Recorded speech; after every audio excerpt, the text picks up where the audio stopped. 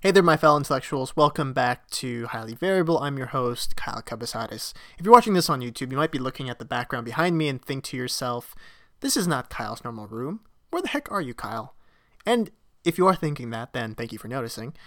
And to answer your question, I am in San Francisco, California. I'm back home at my parents' house. I'm in the house that I spent most of my adolescence up until the point I went to college in. And I'm sitting at my old desk where my dad has now converted it into his mini radio station because he has all this equipment. I can't really show you guys this, but it's just a lot of equipment. He's got like a power supply here. I see a antenna device here. It looks like a radio thing. I'm not really well versed in electronics, so I apologize if I can't really give a good description, but he's pretty much converted my desk into a radio station. So there's that. To look forward to when you move out of your parents' house.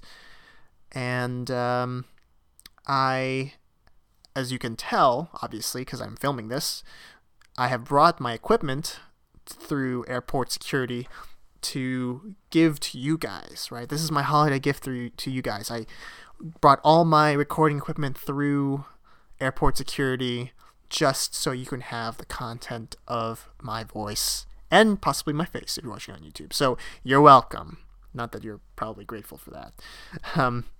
But I brought the most stuff I had to check through security in an airport like ever today. So what I did was that I had to bring my phone, my iPad, my laptop, my microphone that I'm recording this podcast with, and my camera, and put them all out on the conveyor belt at security.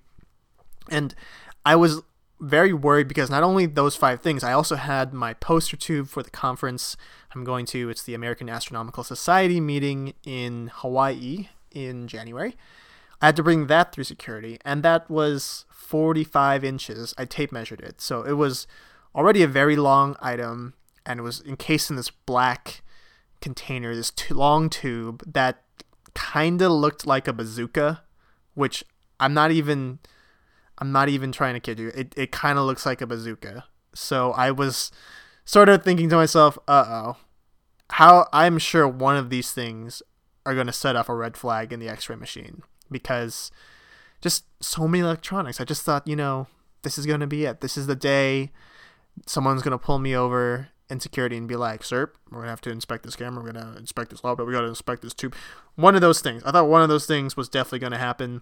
And none of those things actually happened. So that's a good thing, I guess.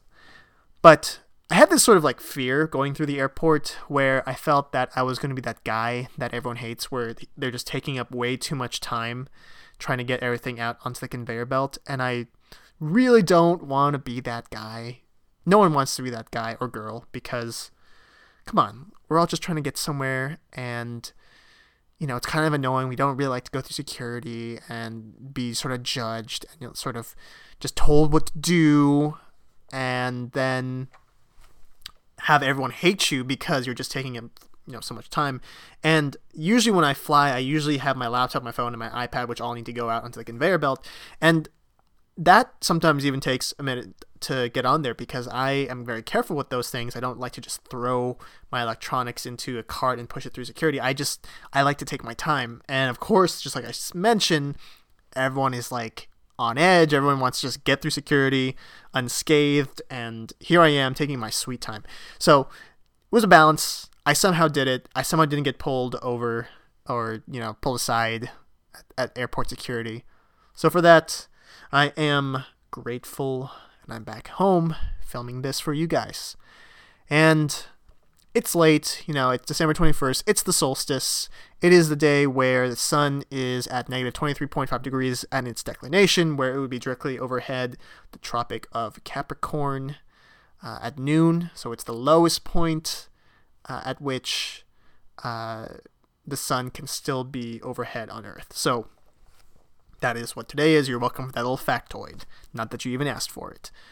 But I thought that this episode, which I think I will make pretty short today because it's late and I'm tired, but I kind of did want to just talk about it to begin with, and I thought like we could make it into a podcast episode, is reflecting upon this past quarter. So I just finished my first quarter in my third year of graduate school, and it was my last quarter that I decided I think I'm going to take a class. And those of you who watched my blog that I made, or my vlog, sorry, I made at the beginning of the quarter, I was taking a class on stellar astrophysics. I'm done with that class. It was a good class, learned a lot. I now feel like, good, now I know something about stars, and now I can safely say, I study astrophysics. So, very interesting class. I did my final project on Schwarzschild black holes, which was very fun because I do black hole mass measurements as my research. But the thing is that some people don't realize is that black holes sort of have two different perspectives. They have a astronomical perspective or an astrophysical perspective, where astrophysicists and astronomers, pretty much the same thing nowadays, look at black holes through observations and their gravitational effects on stuff nearby. But then you have sort of the theoretical physics aspect of black holes. People like Kip Thorne, who thinks about black holes and their possibilities as wormholes or just, things that are really just hard to imagine sort of things, but you can show mathematically using Einstein's general theory of relativity. And they're just two very different perspectives. So I think I may have lost some people. So I was just saying how you have astronomers' perspective and you have like theoretical physicists' perspective on black holes, where my research, right? My research is on the observational astronomy side, which is different than sort of writing down these really intense mathematical equations and derivations and proving properties of theoretical black holes. So, where was I trying to go with this again? I think I was just talking about my final project, and I was like, what happened? Yeah, so I did my final project on the theoretical side of Schwarzschild black holes. There are actually multiple kinds of black holes out there. I can't remember all of them off the top of my head, but like the different types of black holes that I remember, there's the Schwarzschild black holes, which are just characterized by a mass. There are Kerr black holes, which I believe have mass and are rotating. I think Kerr-Newman is mass rotating, so it has angular momentum, and it also has charge. And then the fourth one was like a Reisner-Nordstrom. I'm sorry if I'm mispronouncing that black hole, which I believe had charge and mass only. So I just went through all the different types of theoretical black holes. So that's on the theoretical side of things, the kind of properties black holes can have. Those of you who know, black holes have there's this sort of theorem about black holes where they have no hair. Essentially, that was coined by, I think, John Wheeler, which pretty much just means black holes are pretty simple objects, and they can be described by just three simple parameters. And yeah, black holes are cool. There was actually a paper out recently, a Nature paper out recently, that showed a potential 70 solar mass black hole living in our galaxy that they had observed from its companion. So this black hole is in a binary system where it's a companion with a star, and on the basis of the observations of the star and some emission lines and absorption lines of the star, they were concluding that the black hole had a mass of about 70 solar masses. And that got pretty negative feedback from the scientific community once it was uploaded and published on Nature. Those of you who don't know, Nature is a really big scientific journal that it's really hard to publish in. And yeah, I don't know why I was trying to go with that. I'm just saying this paper got lampooned. People were just like, nope, incorrect. Change your mind. Like, one day I think my advisor sent us like 3 papers showing how this supposed 70 solar mass black hole could not exist, or just how they could have just the analysis totally wrong, and how this isn't a major discovery or something of those lines, right? It was pretty much just saying, you're wrong, bro. Just move on. And yeah, what was this all about? This is me being highly variable as always, right? This is like the gimmick here. I was just trying to reflect on my quarter. That's what I wanted to do, right? I wanted to reflect a little bit on my quarter. So my quarter was filled with research. It was filled with that class. Honestly, this quarter was kind of a blur. And not saying that's a bad thing, but I think at a certain point in this quarter when I was taking this class, while it was still a good class, I still liked that class, I kind of had the feeling of, okay, let's just get to the research, or I just really want to do my research right now, which I didn't know I'd actually ever get to that feeling in my academic career, but I've gotten to that point now where I just want to do my research because I feel like I have become, at this stage, a very competent researcher in my field. I don't know if that's too much of me to say because I haven't even advanced to PhD candidacy yet, but I feel that this quarter helped me see that, I have grown quite a bit since I first started doing research in graduate school, and to me that means a lot because honestly, it's scary when you first start in graduate school and you have absolutely zero idea of what you're going to do.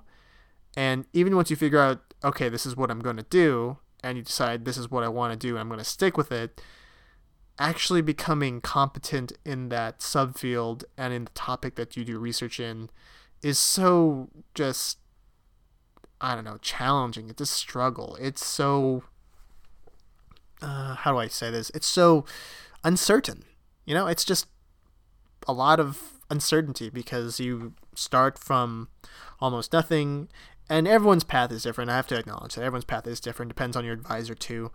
But a lot of the time you're just spent thinking about stuff that only very few people in the world probably know the intimate details about.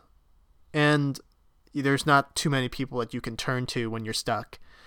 And hopefully the people you can turn to are very helpful, which has been my experience and I'm very grateful for. But I feel like if I compare myself to when I first started doing research in this topic, which now is about almost a year and a half now. It's about a year and a half now. It's like night and day.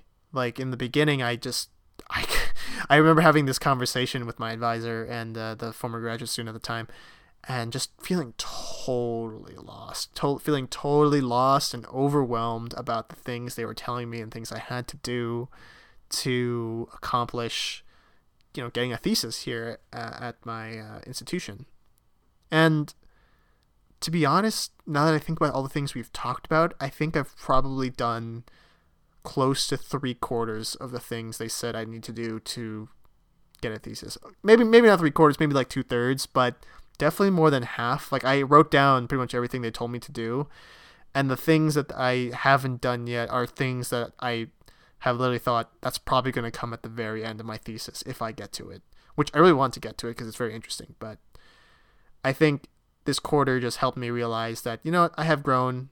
I am an asset to my group, which I think is a very important point to reach when you're a graduate student, to realize, I do know what I'm thinking. I do know some things. I don't know everything. No one does. But I know a few things, and I'm getting closer to, publishing a paper. I'm getting closer to overall finishing my thesis. I'm getting closer. Well, actually, before that, I have to get closer to advancing to PhD candidacy, which is hopefully going to happen next quarter. And I'm just really happy. I'm really excited. I'm really glad that I'm there at UC Irvine. I feel like I have purpose. I feel like I have a well thought out plan, or maybe well thought. I think it's well thought out, but I have a plan. I have a plan that I think I'm doing well on to reach the end goal of graduating with a PhD in physics in the next couple of years, and I don't think I could ask for much more at that point. So, yeah, from the academic side of things, I'm pretty satisfied with that. I really want to focus more energy after I advance on YouTube and making more good content for you guys. So next quarter will be a little bit challenging because I'm going to be preparing for advancement, and I'm also going to be traveling a bit. But I really do want to make good content videos for you guys. I really have these ideas. I have these ideas where I really want to talk about like the history of certain things in physics and mathematics, and make some skits. I like doing the skits, especially the very short skits because they're funny and they're short. But I really want to give you guys what I think is good content, and what hopefully you guys will think is good content as well. So with that, it's late. It's almost 1 o'clock in the morning. I'm getting a little bit tired, but I just needed to get some of that stuff off my chest and vent, and I'm glad to have you guys to talk to, even though you guys don't talk back to me. But it's still nice to just release some of these thoughts out into the void, and into the void I mean into this microphone and this camera, and then eventually onto YouTube. So thank you guys for listening to this episode of Highly Variable. I know it was kind of short, but hopefully in the next couple of weeks I'll give you longer videos.